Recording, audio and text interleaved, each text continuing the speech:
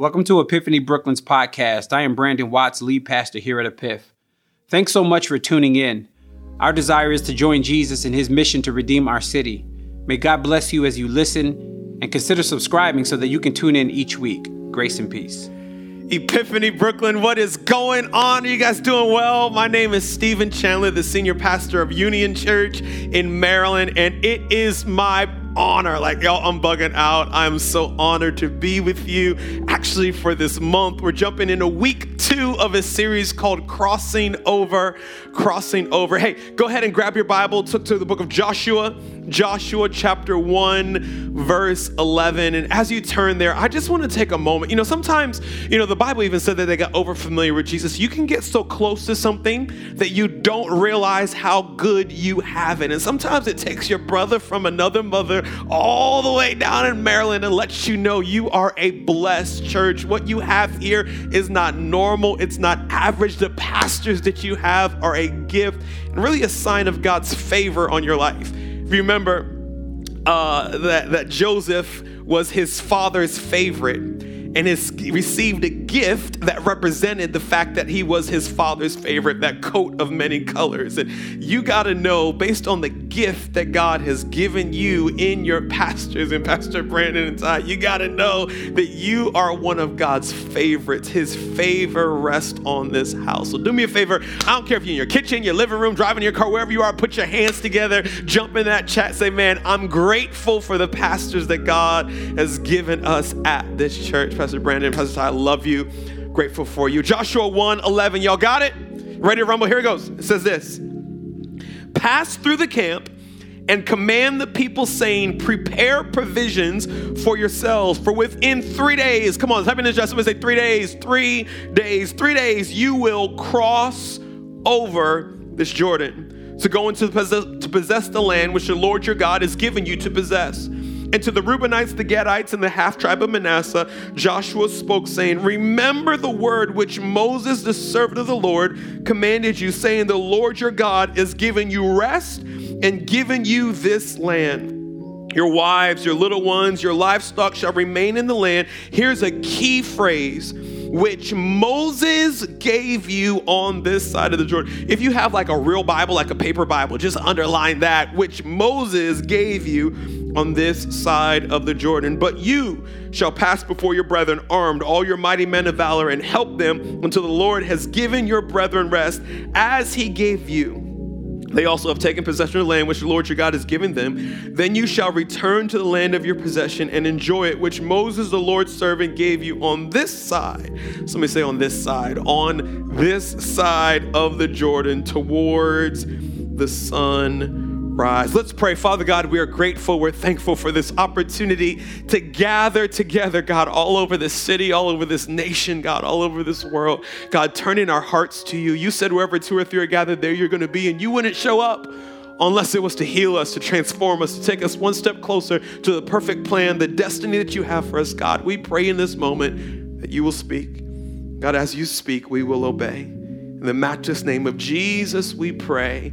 Amen and amen and amen.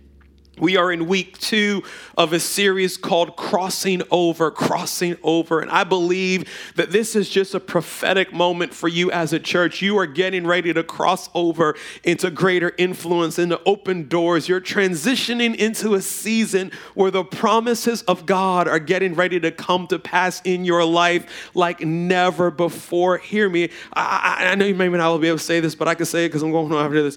The church that you go to matters.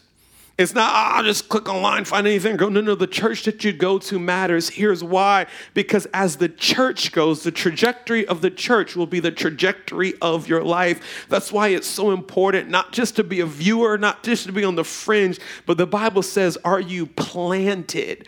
Are you anchored? Are you tightly knit in relationship, in covenant, in your giving, in your serving? Are you saying this is the place where God has called me to be? In Psalm 92:13, here's what it says. It says, those who are planted in the house of the Lord. I'm going to get in trouble, but I don't care. It doesn't say those who tune in. It doesn't say those who click on, it says those who are planted. It says those are the people that are going to flourish in the courts of our God. They shall still bear fruit in old age. They shall be fresh and flourishing. You're just like, Pastor, I don't even know who you are. You're coming for my neck. Calm down. We're going to be friends in like 15 minutes, but let me come for your neck for a second. God has called you to be planted in the church. And he said, if you'll be planted, your marriage will flourish, your finances will flourish, your faith will flourish, your peace will flourish. Hey, make a decision. I'm not just going to be a viewer. I'm not going to be on the fringe, but I'm going to be planted in what God is doing here at Epiphany Church. Amen. In the passage that we just crossed over and that we just read over the last few weeks, God has raised Joshua up as the leader. He's getting ready to take the children of Israel into the promised land, into all that God has for them. And he said, hey, prepare the people. We're going in. Last week, we talked about how Moses passed away and those people that had a mindset that wasn't connected to the promise. They had to wait for them to pass away. So here's Joshua marching through the camp. He's going through every tribe and he's saying, hey, pack your stuff up, get ready, get prepared. We are getting ready to go into all that God has for us. The only problem is when Joshua got to the tribe of Gad, when he got to the Reubenites, and when he got to the Manasseh, he changed his message just a little bit. He didn't say, hey, pack up all your stuff. We're getting ready to go into the promise that God has for us. To these three tribes, he says, hey, make sure your wives and your children are tucked into their homes. Make sure that everybody is settled. And then after they're settled, you grab your armor and your sword. Let's go in with our brothers and help them take what belongs to them. Here's why the story that Joshua was telling, the charge he was telling to those three tribes changed. Because before they had gone into the promise, there were 3 out of 12 tribes that settled on the other side of the Jordan. 40 years prior, God had sent Moses to Israel. He said, hey, tell the people, I'm taking you to a land that I've promised you, a land that is flowing with milk and honey. It is going to be a land that's above and beyond anything that you can ever ask, think, or imagine. This land was filled with giants, and everybody's like, oh my gosh, we can't overcome giants. No, don't you understand? Giants build giant houses. Giants live on giant beds. Giants have cultivated the land. What one person sees as a problem, another person sees as an opportunity. God said, the promise that I'm getting ready to take you into is giant. It's humongous. It's beyond anything that you could ever ask, think, or imagine. Here's the problem. There's 3 tribes in Israel that they may not have said it with their words, but they said it with their actions. We don't want to wait on the promise. We'll settle on this side. And here they were, only a river away from the promise that God had for them. And they decided, I don't want anything more. This is good enough. I have a question for you. Are there areas in your life where you've settled for good instead of the promise that God has for you? Are there areas in your life, maybe in your marriage, where you said, hey, it's not horrible. We're not yelling and screaming at each other. We're not cussing each other out anymore. We kind of like each other. This is good enough. Have you settled in your finances? Have you settled in your faith?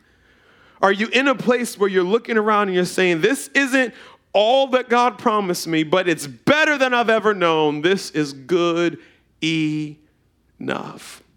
One of my favorite books, a book called Good to Great. It's a business book. It's not a church book, but it talks about how there were these companies like Blockbuster, like Circuit City, that in their heyday were some of the greatest companies in our nations, bringing in billions, dominating the market.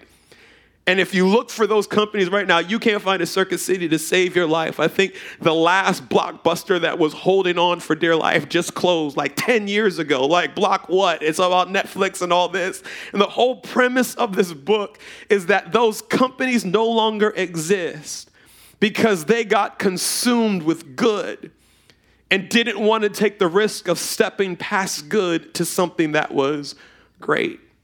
You may not realize this, but good enough could be the worst thing that ever happened to you. Because we can get in a place where good enough can make us complacent and put us to sleep. and remove us from a place where believing for the promises that God has for us. You don't realize this. A church could get to a place where people start to say, this is good enough. We have people, there's people that have gotten saved. There's a place for us to meet. The finances are good.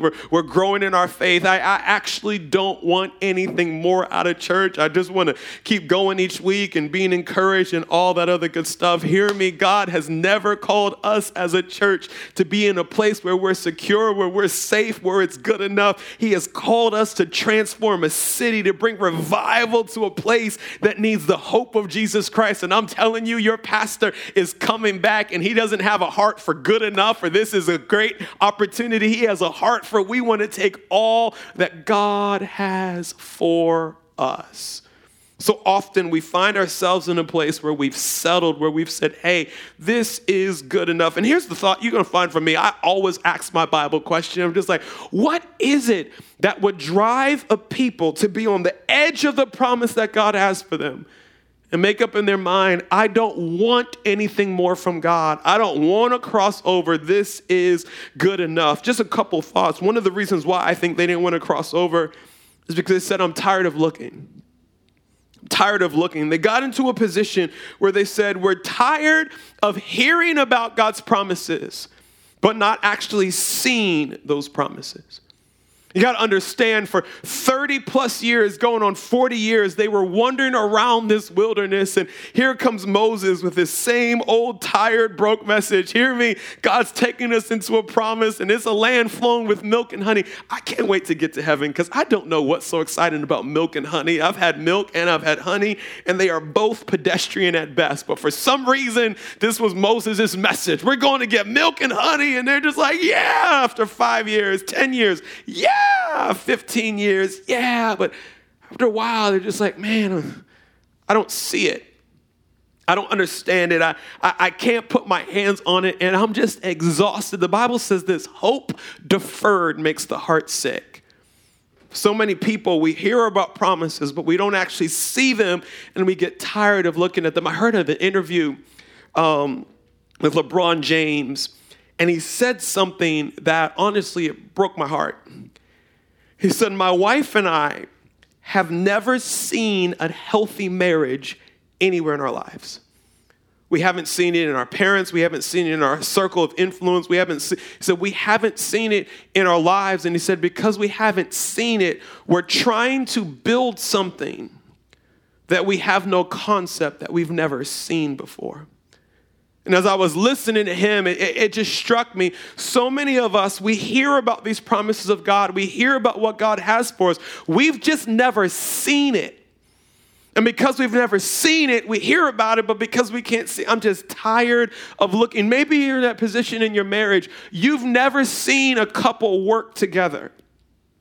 You've never seen a couple make decisions together. You've never seen a couple pursue God together. You've never seen a couple trust each other with finances. So for you, you're looking around like, hey, we're doing a lot better than the average person. Yeah, we have separate accounts. He does him, I do me. We kind of do our own lives, and we sleep in the same bed at night. But this is a lot better than anything else that I've seen. And without even realizing it, you're settling for less than God has for you. Maybe you're kind of single and you're just a kind of single. Is there such thing as kind of single? There absolutely is a such thing like kind of single. We're complicated. We're talking. I don't know. But maybe you're just in a situation where you've never seen a man of God who doesn't pressure you to surrender your purity. Or you've never seen a woman of God that doesn't pressure you to surrender your purity. And you just have no concept of it. And because you've never seen it, you're willing to settle for somebody who says that they love God, but their actions don't back it up.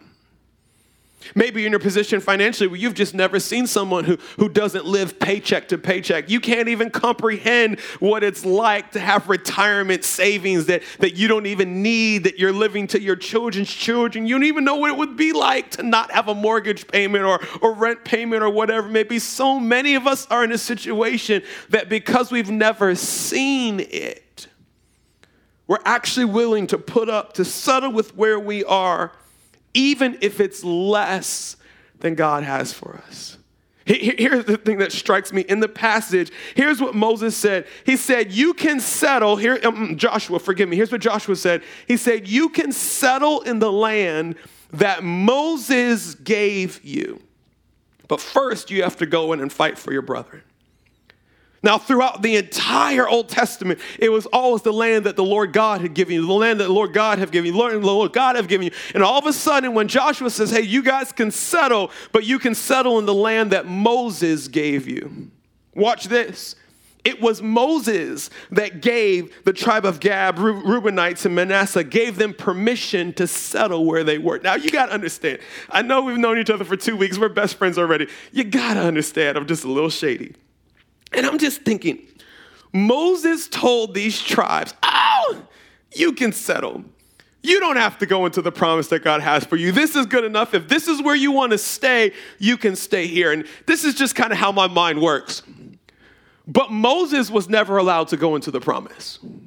Because of Moses misrepresenting God and striking that rock instead of speaking to the rock, God said, Moses, you will never be able to go into the promise. So here's just how my mind works. Here is Moses, who was not allowed to go into the promise, telling other people that it was okay for them not to go into the promise. Well, of course, Moses would say it was okay for them not to go in because he was never going to get to go in himself.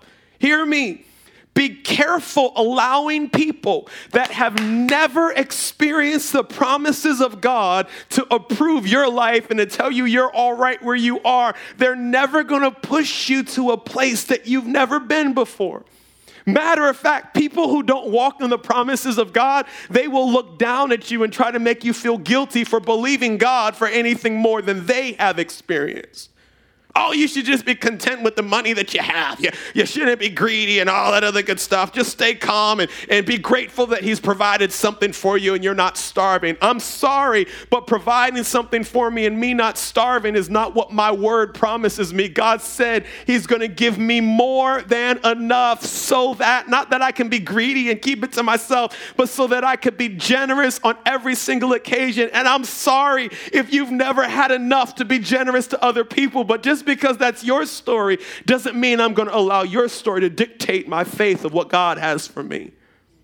Maybe you've encountered someone that they've been married for 20 years, 30 years, 40 years, and it has been a miserable 40 years. And they're telling you, well, listen, at least they stayed, and at least y'all ain't killed each other yet. Or I'm sorry that that's your story. Don't let someone who has not experienced the promises of God inoculate you to the place where you're willing to settle for less than God has for you. Another reason I think that they were willing to settle is because they got tired of fighting. After wandering around in that wilderness for all those years, they get to what God said was their promise. And when they peeked into the promise, they saw giants there. And they say, here's what I find. We've made up a whole Bible in our head that's not actually the Word of God. And we've made up this theology that anything that God has for me comes with no drama.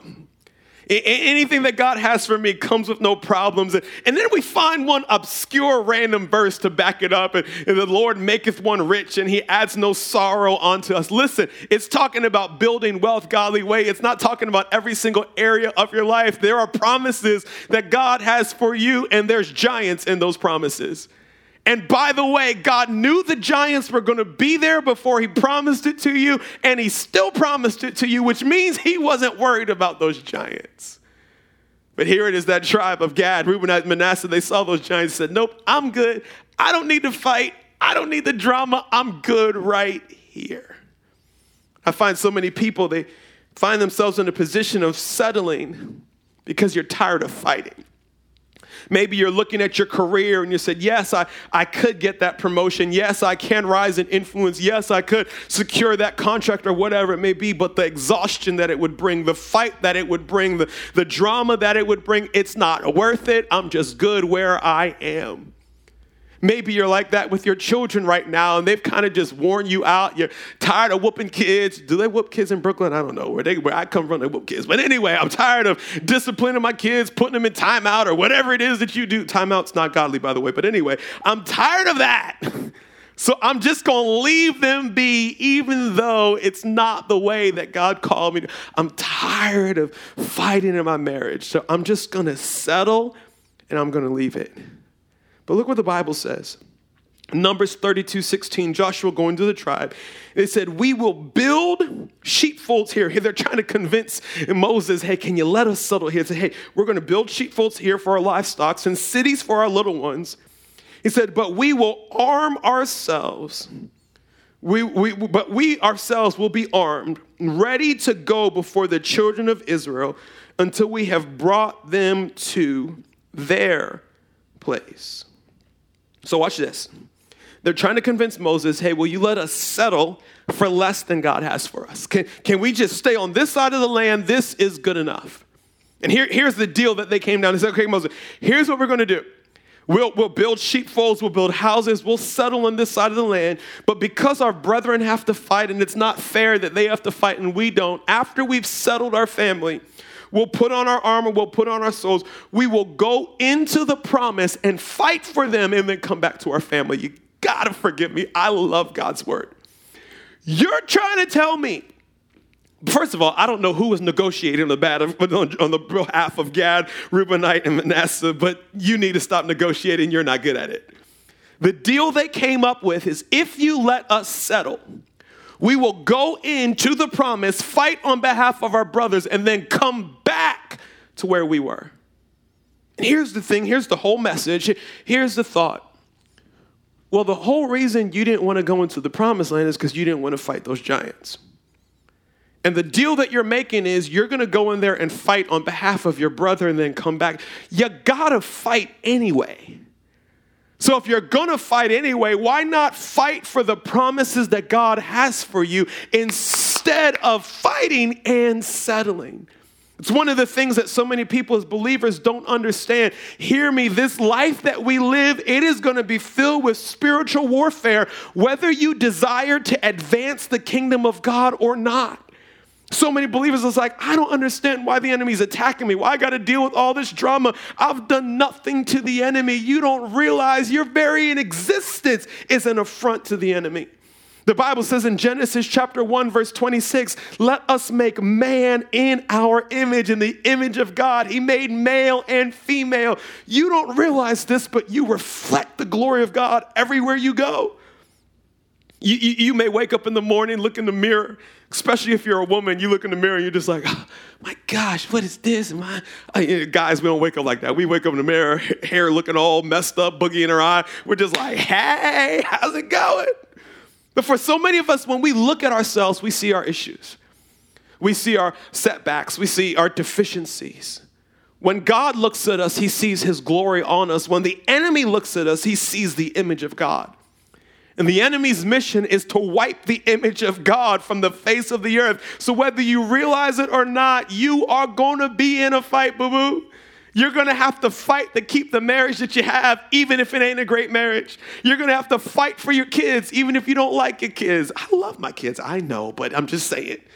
You're going to have to fight for everything that you have. You're going to have to fight regardless. So if you're going to fight, why not fight for the best that God has for you with the promises that God has made for you? Here's the thing that I've discovered, that when we make in our minds, I don't want to fight, I'm willing to settle where I am.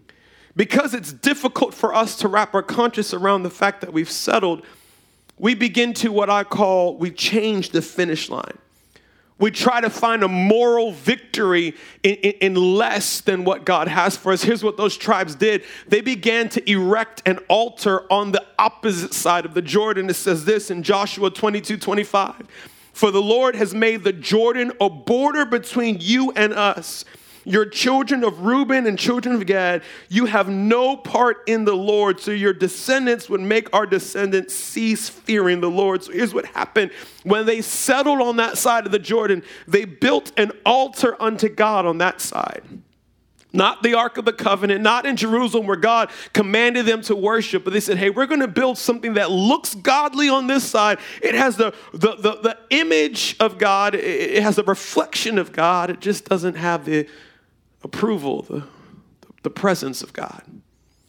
There's so many of us in our lives that we found ourselves in a place where we've settled and we try to make it spiritual. I'm not going to get invited back, but that's okay. To make ourselves feel good instead of accepting the fact that this is not God's best for us. So we're in a horrible relationship and we say dumb stuff like, this is just my cross to bear. Huh? You kidding me? God says he desires for you to go from glory to glory to glory to glory. Not that there's not going to be seasons of difficulty and things to work things out, but Jesus is not hanging on a cross anymore. He's sitting next to the Father, interceding on our behalf. There's not a cross for you to walk around with because Jesus isn't walking around with the cross. Ooh, let's think about that. We'll say things like, God just never meant me to be wealthy. God, if he had meant me to be wealthy, I'd have been wealthy. He just never meant for me. Wait, that's not what the word says. Can we stop coming up with ideas to make us feel good? And don't hear me, I'm not trying to make you feel bad. But let's not settle in a place for less than God has for us and then call it God. I think another reason why the children of Israel just kind of settled on that side is because they got tired of waiting. They got tired of hearing about all these promises. God has this, God has that. But when will it come to pass? As we talked about last week, when you get in a place of waiting and you're just not seeing, you get distracted and you start filling that space with other things. And those tribes said, you know what? I know what God's promises are. They sound good. I'm just tired. I don't want to fight anymore. And I don't really have time to wait on God any longer. This is good enough. I want to give you just 3 quick things. Hopefully you still like me. Hopefully you're like, who's this guy talking about? I'm settling. I'm in settling. Calm down. You still love me. But what I want to do is I want to give you just kind of 3 thoughts of, how do I break out of this place of complacency? How do I break out of this place of saying this is good enough and get back into a position of readiness of, God, I want all that you have for me. Listen to me. If you're tired of looking, write this down. You need to close your eyes and see. If you're tired of looking and tired of not seeing the promises of God, hey, close your eyes. You'll see more with your eyes closed than you could ever see with them open. Here's what Paul prayed over the church. In Ephesians chapter 1, verse 8, he said, I pray that the eyes of your heart may be enlightened, in order that you may know the hope to which he has called you, the riches of his glorious inheritance in his holy people. In the Living Bible, it says it this way, I pray that the eyes of your heart will be flooded with light, so that you can see something of the future he has called you to share. I want you to realize that God has been made rich because you realize to you that God has been made rich because we who are Christ have been given to him. Yo, here's my prayer for you. My prayer is that God would open the eyes of your heart again. Now, this passage, if I had time to break it down, I'd be like, Paul, this is confusing. It says the eyes of your heart, and everybody knows your eyes are not in your heart. Your eyes are in your head. But here's what Paul knew that many of us don't know, that you don't see life through your physical eyes. You don't see life the way that it is. You see life the way that you are. You don't see things through the eyes on your head. You see life through the experiences that you've been through. What Paul was saying is, hey, some of your experiences have stolen the light. It's stolen your hope. And my prayer for you is that the eyes of your heart would be opened again. Hear me. What do I mean by closing our eyes? What I mean by closing our eyes is, getting away from our problems and getting into the presence of God. You see, it's in God's presence when we begin to see things as he sees them, not the way that we see them. The Bible says that we, our followers of God, have been seated in heavenly places, that he's picked us up out of the problem that we're in, and he's actually seated us in a position where we're looking down at it from where he is. So often we get so locked on what's going on around us, not realizing God never desired for you to be in it. He desired for you to be above it.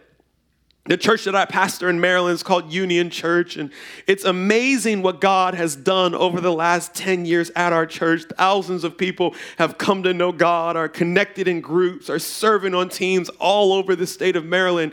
But it wasn't always that way.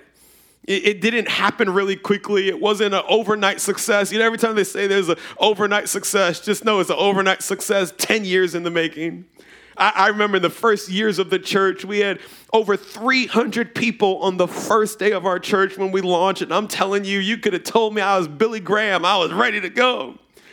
About 12 weeks after that 300-person launch, we had 70 people in church. Based on my expert leadership, I grew a church from 300 to 70. I was like, oh, dear Lord, by the end of this year, we're going to not be the fastest growing church. We're going to be the fastest closing church on the planet. We're not going to have anybody by the time Christmas hits. But throughout the end of the year, from 70, we went to 150. That next year, we went from 150 to 250. And every year, we added a few people. But I'll be honest with you, it was not the exponential growth that I felt like God wanted to do through our church. But even though everything around me didn't point to what he had promised me, I always went back to what he had showed me when I was in his presence. I went back to the revival that he had laid on my heart in those times of worship in my dad's church as a kid when the auditorium was empty on a Friday night and there was nobody there but me and God. And it was those things that I had seen in his presence that gave me the perseverance to keep on pushing forward, even though I wasn't necessarily seeing them in the natural. Hear me, if the only thing you think about your marriage is what you see in it physically, you're not going to have the hope that the promise will ever come to pass. But if you can get away in God's presence and begin to say, God, can you show me here what you're getting ready to do out there? God, can you open the eyes of my heart to see what you're up to? You're going to realize that what's around you, it doesn't even scratch the surface of what God is getting ready to do through you. The second thing I would say this is, if you're tired of fighting, you need to ask God, oh God, will you strengthen my hands for war? Hear me. We are in a spiritual battle, whether you like it or not. God has called us to fight for everything that we have. Pastor, I don't know. The Bible says, blessed are the peacemakers, for they shall inherit the kingdom of God. I don't think you should push Christians to be violent or aggressive. That's not the Spirit of God. What voice is that? That's my super spiritual voice. No, but the Bible also says that the kingdom of God has suffered violence, and the violent take it by force. If you don't know how to fight for the promises that God has for you, hear me, the enemy will punk you and take all that you have. The Bible says in Psalm 18:34 that he teaches my hands to make war. Watch this. It says that God will teach you how to fight. Now, why would God teach you how to fight if you didn't need to fight? And it says he teaches you how to make war. It didn't say he teaches you how to defend yourself. It says he teaches you how to go out and pick a fight.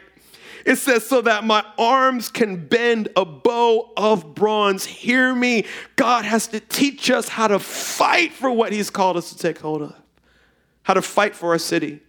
How to fight for our marriage. Fight for our finances. Fight for our kids. How to take... I could preach like for 4 more hours. If only you understood how ignorant the enemy is. That God's promises are yes and amen, the amen spoken by us, but the enemy will actually try to undermine the promise of God in your life unless you hold him accountable. The Bible said that Moses was the most righteous on the earth, but yet when Moses passed away, the enemy came and tried to take his body. It's not until an angel showed up and said, no, he belongs to God, and put the enemy in his place. All the promises of God are yes, but we have to check the enemy through our amen by taking hold of that promise that God has for us. God, I need you to teach us how to fight. One of the greatest weapons that we have in our warfare is prayer. Prayer is when we make a decision that I can't fight this by myself. I need all of heaven to fight on behalf of me. For so many of us, we think prayer is convincing God to be on our side. Hear me. He's already on your side. You're not trying to convince God to be on your behalf when you're praying. You are releasing all the resources of heaven to push back the enemy through your prayer.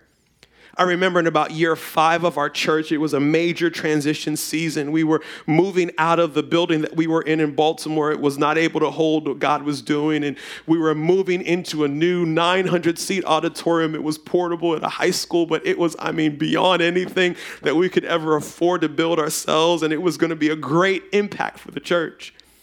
Part of the way that we were able to make the move is the revenue from the sale of our old building was going to be used to outfit all the equipment for where we were going and all that. And it was kind of just a God thing. And we were coming up to the day of closing, the day where we were going to sell our building. We were going to get the check and use that check to buy all the equipment and stuff that we needed to outfit that new location.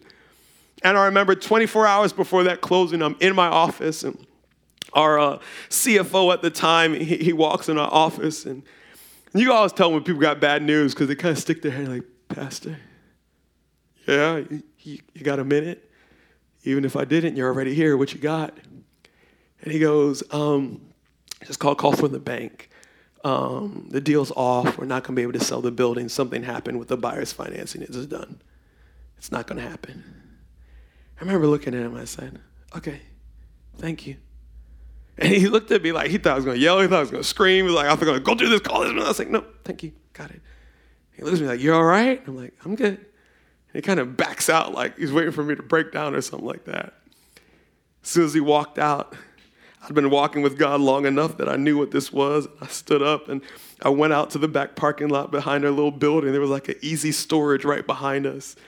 And y'all, when I tell you, I started to bombard heaven. I'm praying, I'm screaming. I'm not angry at God because I know it wasn't God. I knew it was the enemy. I'm decreeing and declaring. I'm binding the enemy. I'm screaming in tongues. I'm just like, God, will you push back the hand of the enemy? You promised this to us and it will come to pass. I remember I was out there. I'm going in and like the UPS truck driver was driving back in the back parking lot to deliver something. He looked at me like I had lost my mind. I was like, get out of here. I don't care right now. I'm doing business with God.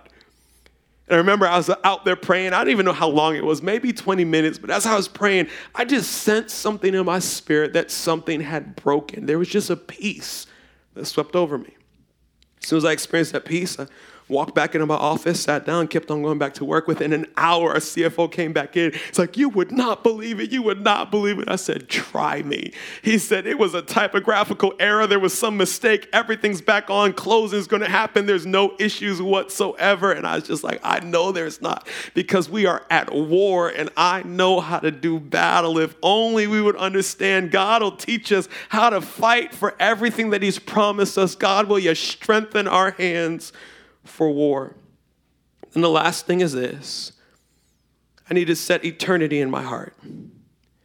If I get tired of waiting, I need to understand that promise coming to pass is not my ultimate goal, but there's something that will affect eternity that's on the other side of this.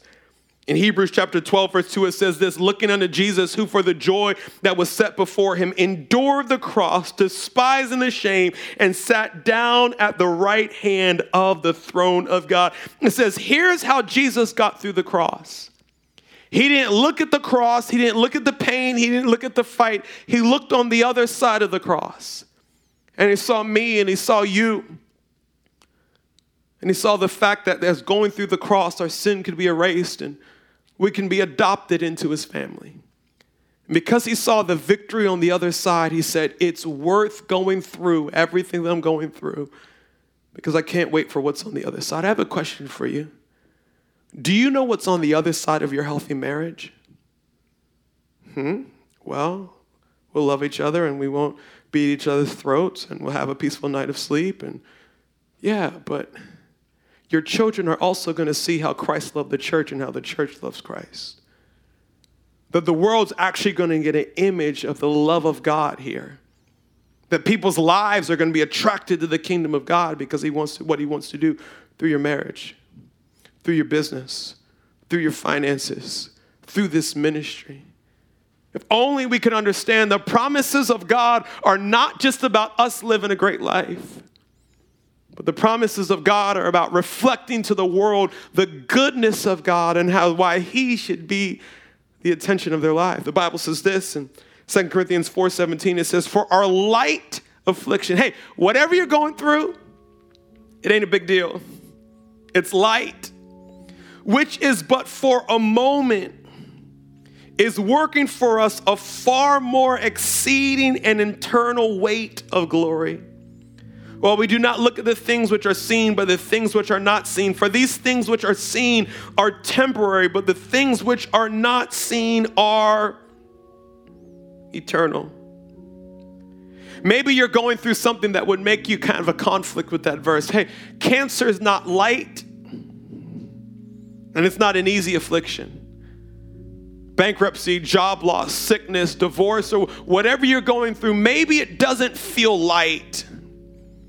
Here's what Paul's reminding us. Hey, it's only for a season. And compared to the glory that God has on the other side, compared to the amount of family members and friends and coworkers and people in your community that are going to come and find the hope and the freedom that can only be found in Jesus Christ, because they see that healing breakthrough in your life. They see that forgiveness breakthrough in that life. They see that peace break because of what's on the other side of this. When you look back, going through it now, it doesn't look light. It doesn't look momentary. It's the biggest thing that you could ever see. But when you look back on this season, you're going to say, man, that was nothing compared to what God has done as a result of this. I believe God has sent me for someone to say, don't quit, don't give up, don't back down, and don't you dare settle. I know you're tired of looking, you're tired of fighting, you're tired of waiting, but there's a God that will strengthen you in this moment.